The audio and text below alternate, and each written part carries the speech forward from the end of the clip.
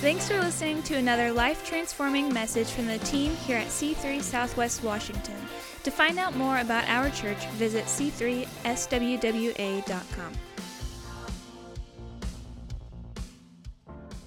Story. You know your Christmas card that you've sent out to, everybody around you that shows everybody posed in a beautiful, harmonious, loving fashion, right light, no imperfections. It took you 400 pictures to come up with that one. Or maybe you have a picture of the manger scene, soft glowing lights at night. The card's not stinky. It smells really good. The angels aren't terrifying anyone. They're just casually hanging out in the back. Cows just lowing around a manger, not defecating, not doing what they would normally do. But we've really sanitized the Christmas story. And I really want to challenge you to step out of that sanitization and look at the gospel for what it is, because the strength of the gospel is the fact that it arrives in an imperfect setting, much like your life, with imperfect people, imperfect scenarios, imperfect government, all of the things that we experience in life. And so looking at the scripture, I want you to see what's really stated here. Matthew chapter 1, verse 18 through 20, it simply says, "Now the birth of Jesus Christ took place in this way. When his mother Mary had been betrothed to Joseph, before they came together, she was found to be with child from the Holy Spirit. And her husband Joseph, being a just man and unwilling to put her to shame, resolved to divorce her quietly.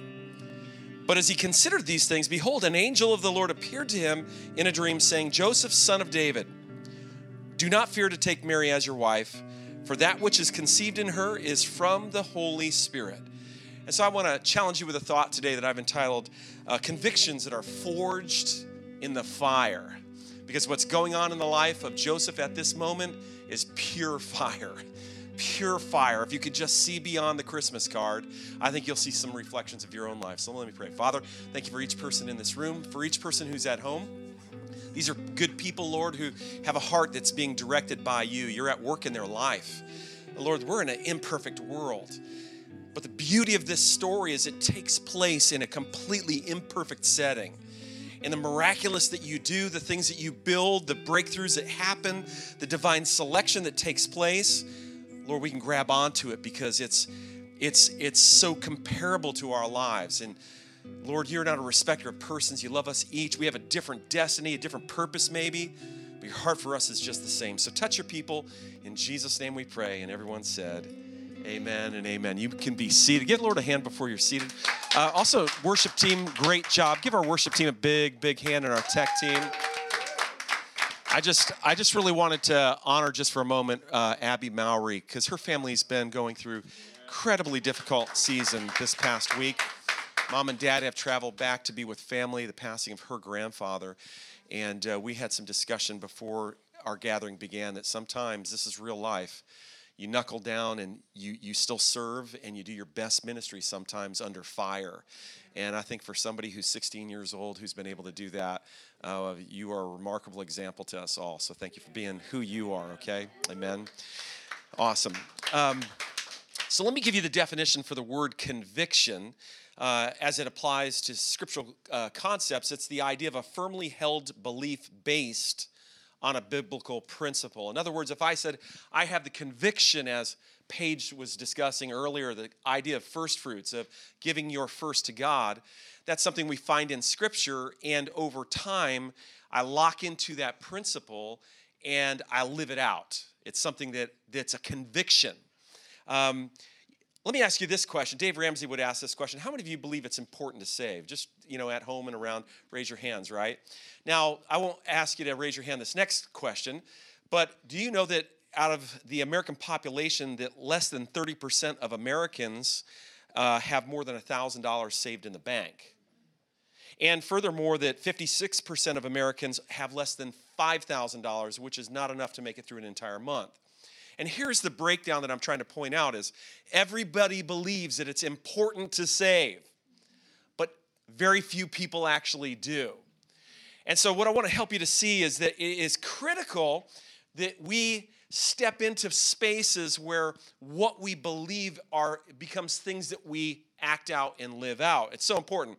There are moments when your convictions will be tested, and sometimes tested by fire. Every time money is placed in your hand as a paycheck, if you believe in savings, it's going to be tested.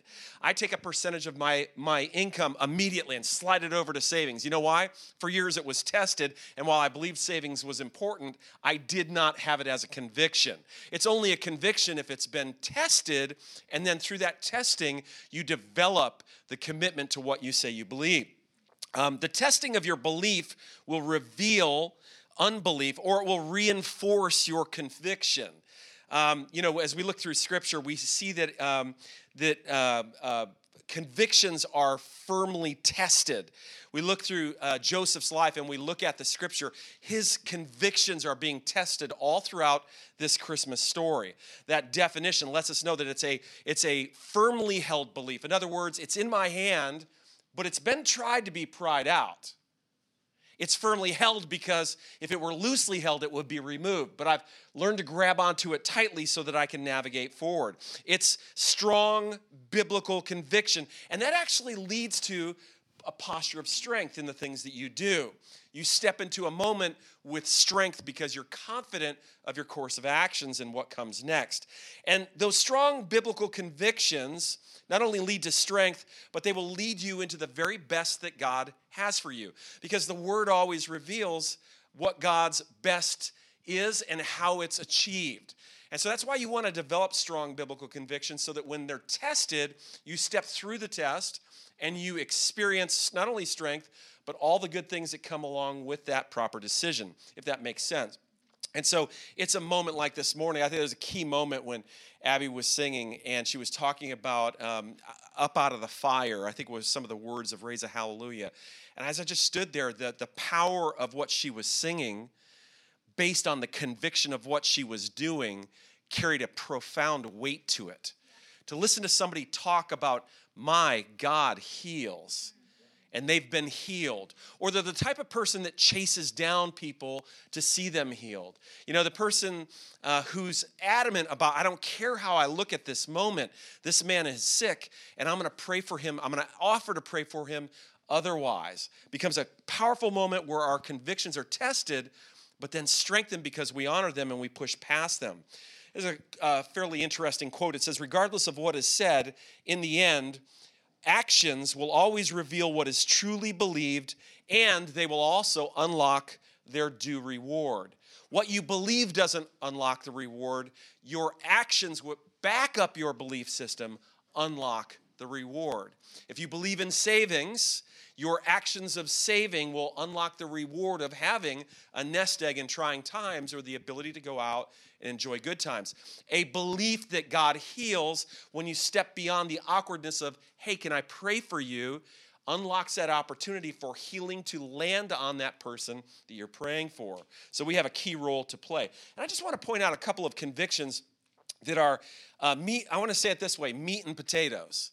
I'm not going over here to woo today, just really strong meat and potatoes that we see in Joseph's life. But you understand that God has gifted him with the opportunity to raise his son.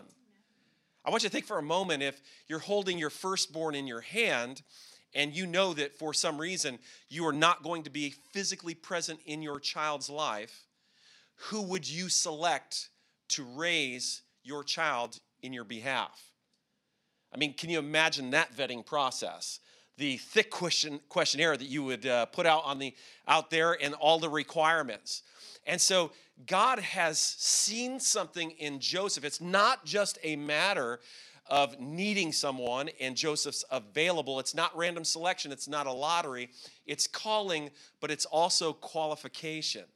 There's some great things that God has for your future, and your future gets tested by fire to see if you'll step into the things that you truly believe that then allow you to stand up underneath the weight of all that you will face. And so it's meat and potatoes. Sometimes we think that people arrive to these great spots in life. They start a phenomenal business, or they develop an incredible talent, or they have a dynamic ministry, and it all just happens by chance. I want you to know that every one of those is absolutely tested by fire, so that when they arrive at that moment, they can stand up underneath the weight of the responsibility.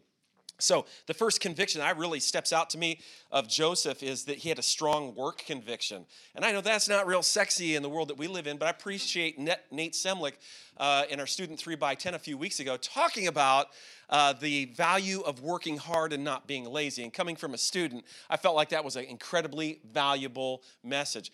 How many of you understand that your work is a greater form of worship than your hands raised this morning in church?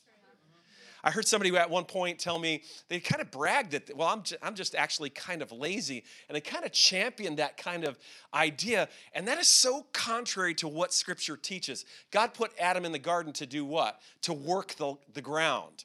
His part of his divine function was to step into that environment and work. Work glorifies God. It's one of the reasons why I love the capitalistic principle in the United States. You work hard and you achieve things. It doesn't mean you're stingy. You do share, but you work hard. In Scripture, we discover in Matthew chapter 13, verse 55, that Joseph was a carpenter. We see that as expressed over Jesus' life when he's a little bit older. He even taught his own son how to work hard.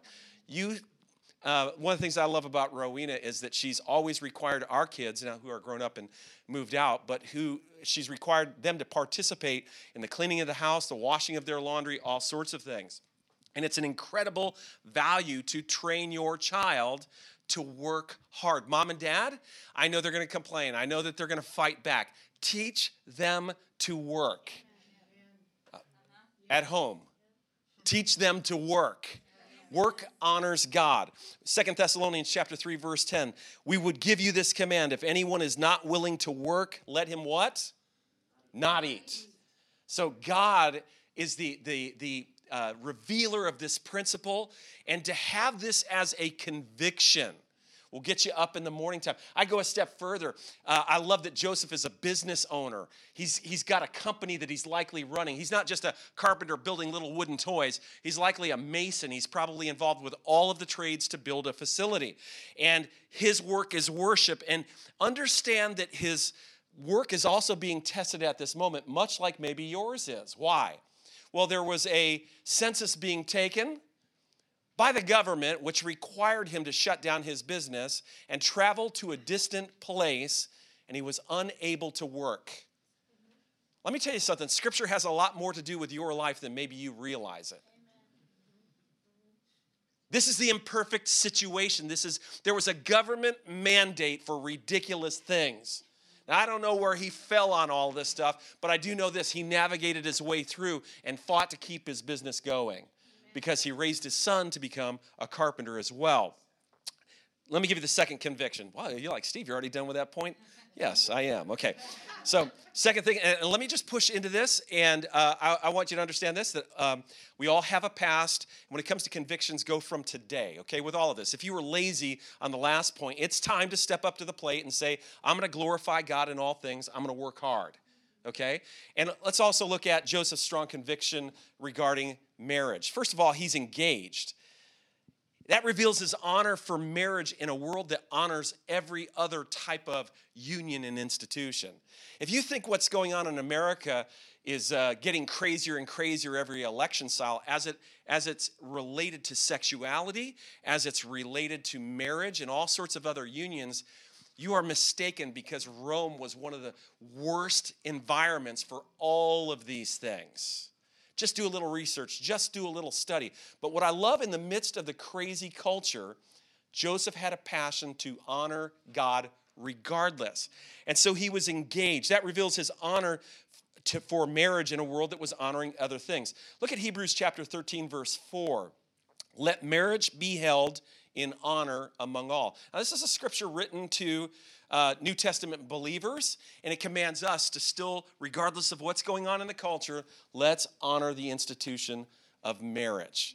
I remember prior to me knowing Christ, I thought, what's the point of getting married? Why would you want to do that? Not get married. It's the same basic thing. And yet Scripture teaches otherwise.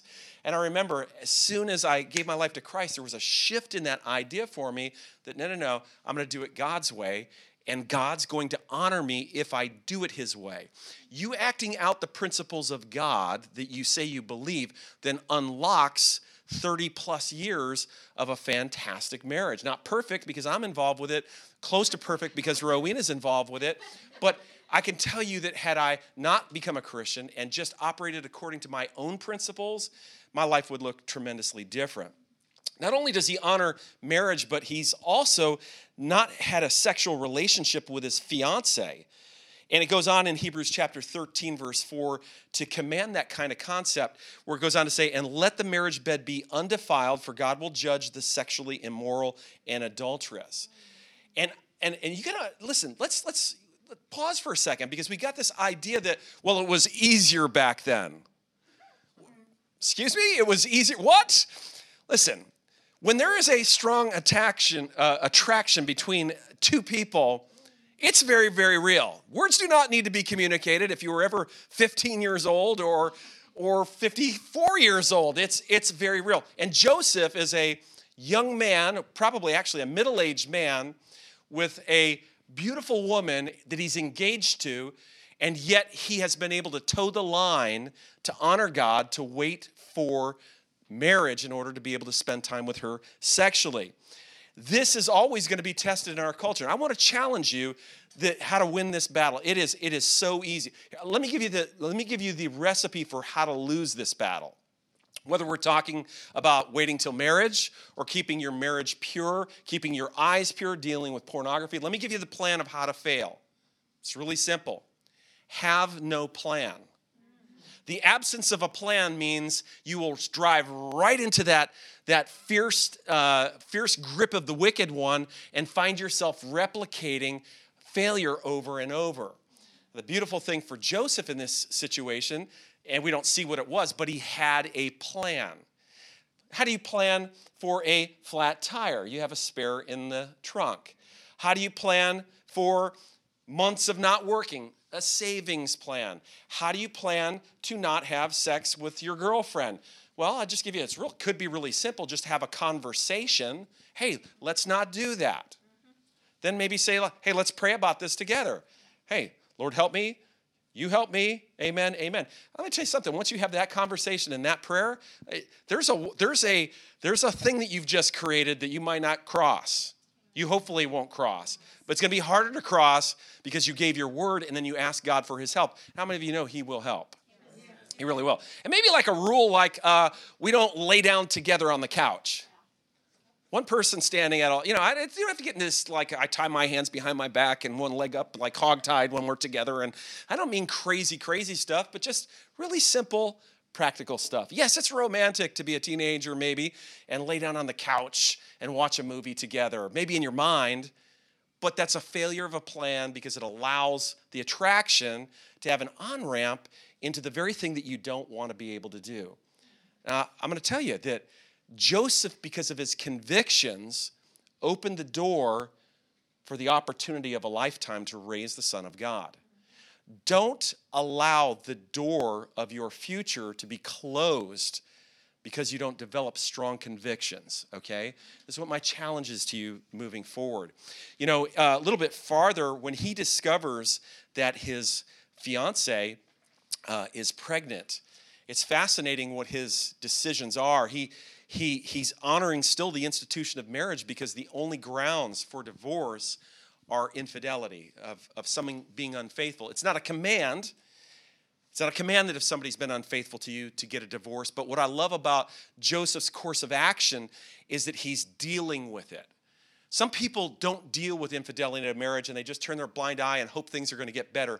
That'll never work out. But Joseph leans in and he's formulating a scriptural plan. Anytime you base your plan on scripture, I'm telling you, God is going to honor that, even in the tough moments. Now, the beautiful thing is, she was innocent, and God was able to speak to him and capture his heart and capture his attention. But he was a man who honored scripture. I've heard a lot of people, and let me just push back against culture, and this is not young adults, this is grown adults, facial hair for the guys and all. It's amazing how many people in this day and age, they believe a thing, and yet I will hear them say, I know I believe this, but hey, God's going to forgive me anyways. And so I'm going to do it. I'm going to go ahead and make the wrong choice. There's a lot of truth to what they're saying, that yes, God will forgive me. But I can tell you this. If I take a hacksaw and cut my leg off, it's going to burn like the dickens, okay, for significantly. And while the pain may go away at some point, I'm going to spend the rest of my life hopping.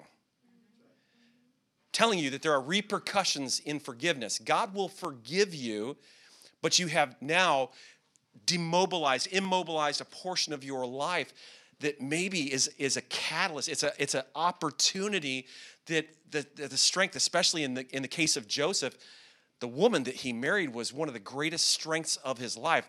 Blessed is Mary above all women.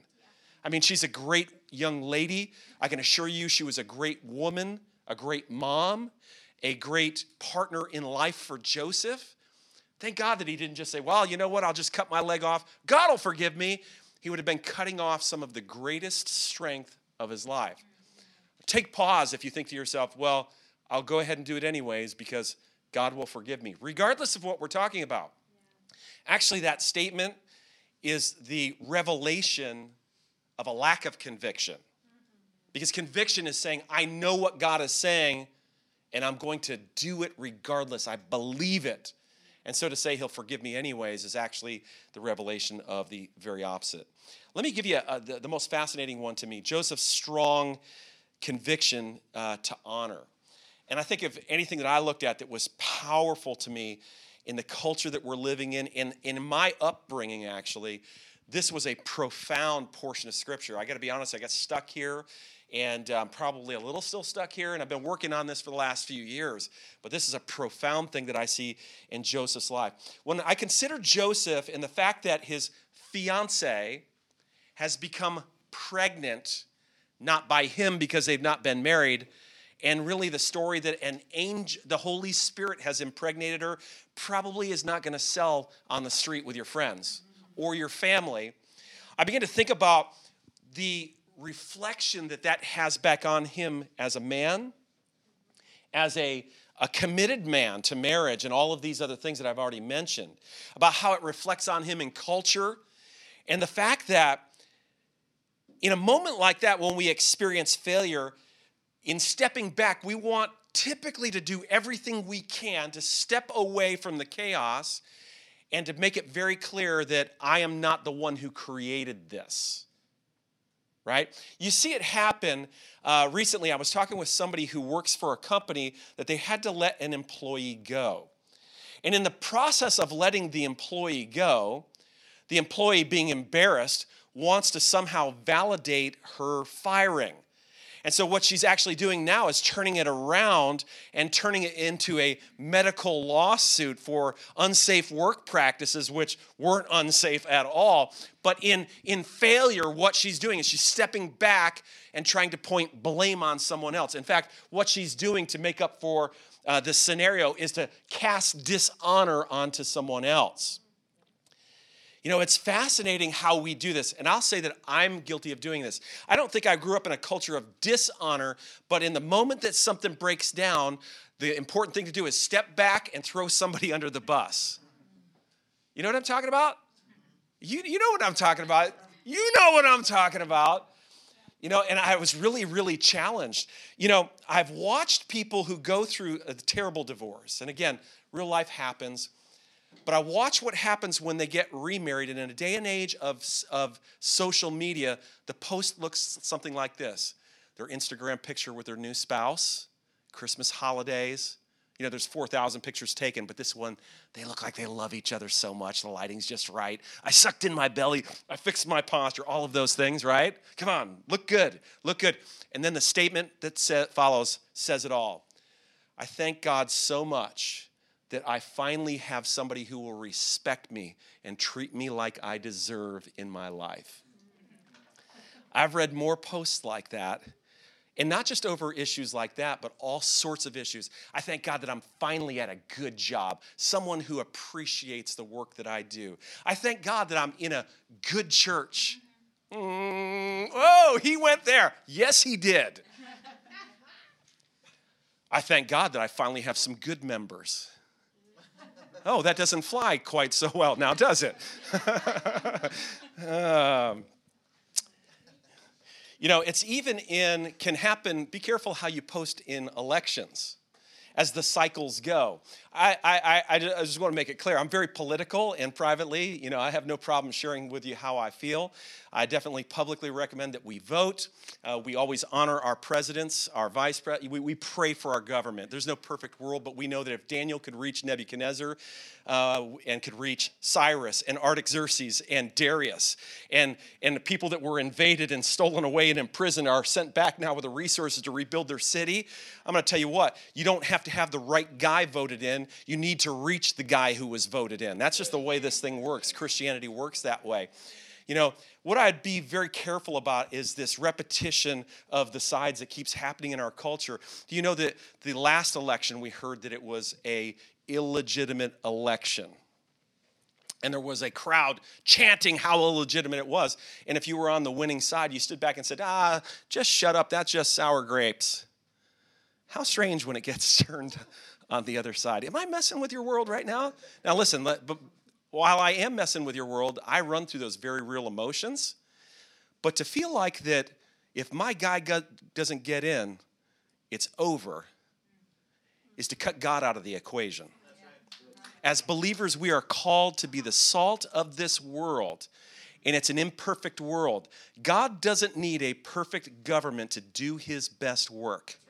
I'm going to tell you what, God is not barred from showing up in Seattle, into the governor's mansion. He's not. Don't talk like he is.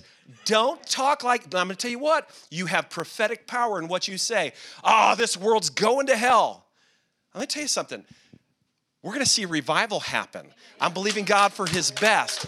God's doing great things. While I am intensely on fire from 2020 and all that's happened, God's purposes in the imperfect still remain first in line for what he's doing. Yes.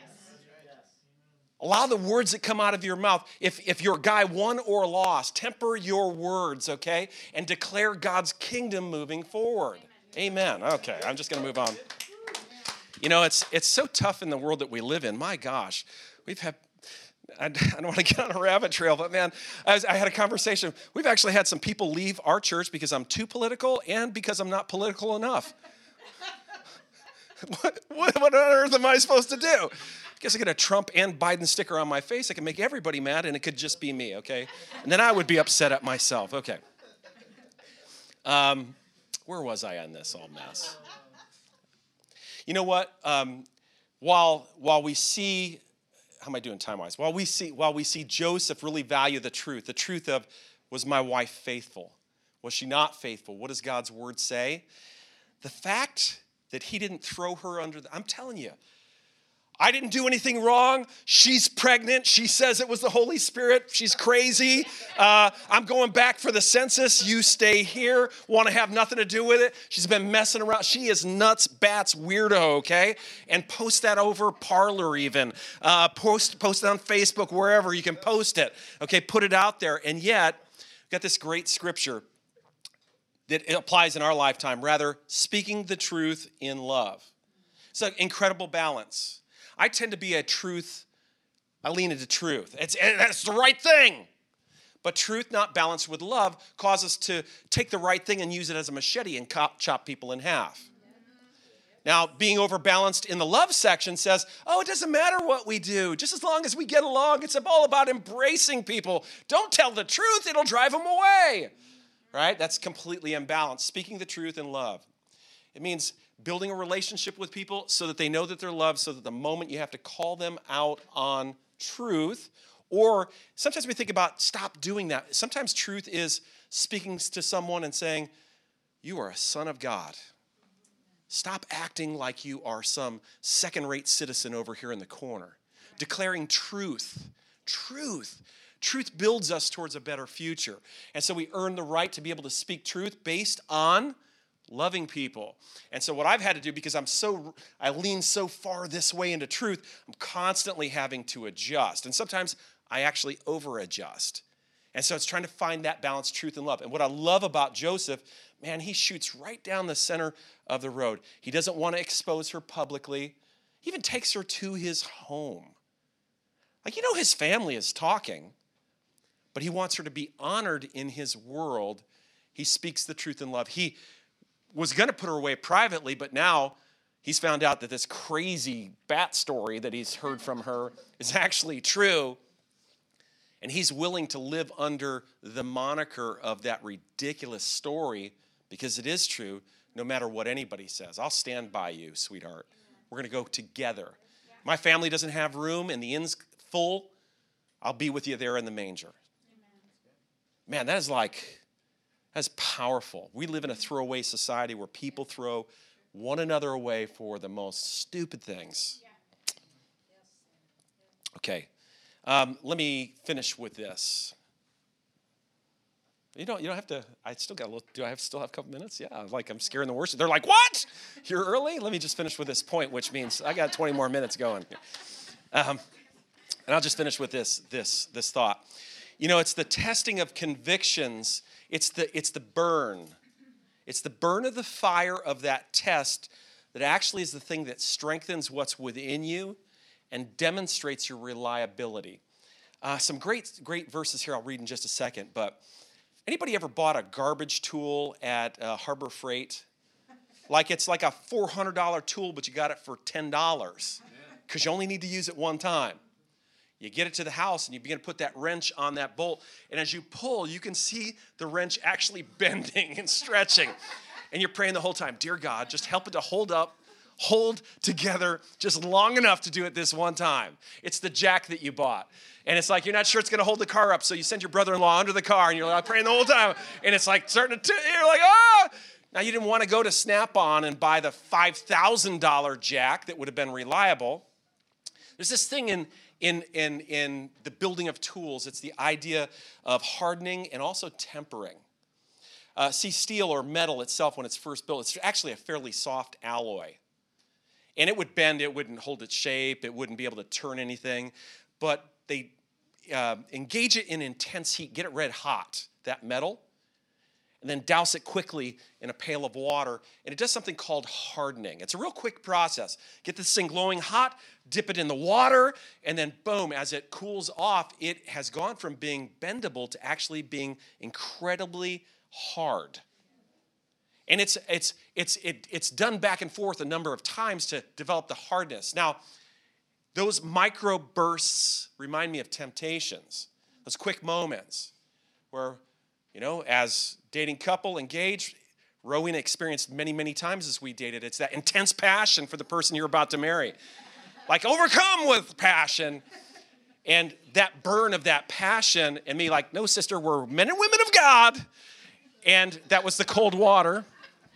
And there is a hardening of resolve that happens. There's a strengthening that takes place, a development. But there's a problem with just that type of overcoming just that type of problem, because in the hardening of steel, it actually can make it brittle. And so there's a thing called tempering. And tempering is after you've gone through the hardening process, you take the steel, you put it in the kiln, you bring it up to a certain temperature that is incredibly hot, and then you let it cool naturally over a period of time. And what it does is it marries the hardness also now with strength so that it's no longer brittle. It's actually hard, but it has a little bit of flexibility so that you don't pull on the wrench and it just snaps, cracks like ice. And I believe that that's the longer-term difficult moments. I honestly believe 2020 is a part of the tempering process in believers' lives. Amen. It is a litmus test. It is a gate. It is a preparatory time for people to really determine, what do you really believe? Where do you really stand on that? What do you really value? And we can have somewhat different belief systems, but being tempered in that to navigate forward to be able to reach people. You notice that Jesus, Hebrews chapter 2, verse 18, you got to understand the true picture of what Christ experienced. Again, as his birth, so his life and his death, we have a tendency to over-romanticize it. But Jesus faced these same tempering moments where the burn of, do you really believe that? Wasn't like he was Wonder Woman just bouncing the bullets off of his bracelets. We get this picture that he was tempted and they bounced off him like a Kevlar suit. Scripture here teaches us, for because he himself suffered when tempted. Suffered. It's Rowena as we were engaged, right? It's like, it's in all seriousness, it is the burn of your convictions being tested, or the long, slow heat that we've experienced through this season. Also, Luke 2:22, verses 44, it says, and being in agony, he prayed more earnestly, and his sweat became like great drops of blood falling to the ground. Let me point out, though, it's the navigating through this that prepares Joseph to step in to the great moments that are ahead. Navigating through many more years of being a husband, being a father, being a businessman. He's not talked about a lot in Scripture, but he is one of the most honored men in all of history because he was a hard worker, he honored marriage, and he honored people. And that's a recipe for a great life for you as well. Why don't you stand with me, read a final scripture, and we're going to sing, I think, a Christmas song, the worship team, okay? John chapter 16, verse 13, I want to invite you, just for the next moment, to reach into the kiln of your own soul, the furnace of your own soul, where your convictions are being tested, where they're being fired. Normally we want to pull ourselves out of the fire, but I want to challenge you to allow yourself to experience the burn of your convictions being tested, but to recognize what's going on in those moments. That actually in these moments, there's a thing that's being built within you, a thing that's being built for your future, a thing that's being built for your preparation, a thing that's being developed. There's goals ahead. When we talk so often here in our church family about the best, God has your best life available to you. It's different than my best life. But when we talk about that, there's this idea of getting there requires my participation, not just my availability, but that I arrive there having been shaped according to his scalpel. So one of the beautiful things about pastoring people is this, watching people grow, actually seeing them grow. They used to believe and act a certain way, and now they've stepped up as God has dealt with them, challenged them with a truth, and their conviction kiln got fired up, and they said, oh yeah, I say yes to what God is saying, and they take a step forward, and we watch them before our very own eyes be perfected. Maybe not as mean. That's a value. They're more loving. They're more generous, more sacrificial. They love their enemy. You know, there's these steps that we take, and they're beautiful steps. They don't happen automatically. They're tested by fire. The Holy Spirit, he comes and he reveals truth. He shows us what the Father wants us to know, and we find ourselves responding to that. And if you're here today, either at home or you're here in the room, you're like, I want to grow. I want to become the man or woman that God wants me to be. This is the process you sign up for. It's what you say yes to. It's not just coming to church. If you just come and hear the word and don't respond, not much happens. But if that's you, I want you just where you're standing, maybe close your eyes and raise your hands. And let me pray over you. Father, thank you for sending your son. What a beautiful picture. He was submerged into a very imperfect setting. What a great, great earthly father he had. Honorable, respectful. Loved you, loved his friends, loved his family, loved his spouse, loved a son that wasn't actually his. Worked hard, so many things that we see. Honoring in a culture that dishonors. Lord, I ask right now that you will help me, us, to step into places where we allow our convictions, what we believe, to be tested, and we come out the other side, having been perfected in your image. Disciples, changed. We're no longer the boisterous Peter. We're now the man of faith. We're no longer Saul, the man killing Christians. Now we're Paul, the man building the church. because we hear from you and we believe you, and then it is tested and we pass the test. We pray these things. Help us in Jesus' name. And everyone said, amen. Amen. It's awesome. Thanks for listening. To find out more about our pastors, leaders, and what we do at C3 Church, visit our website at c3swwa.com.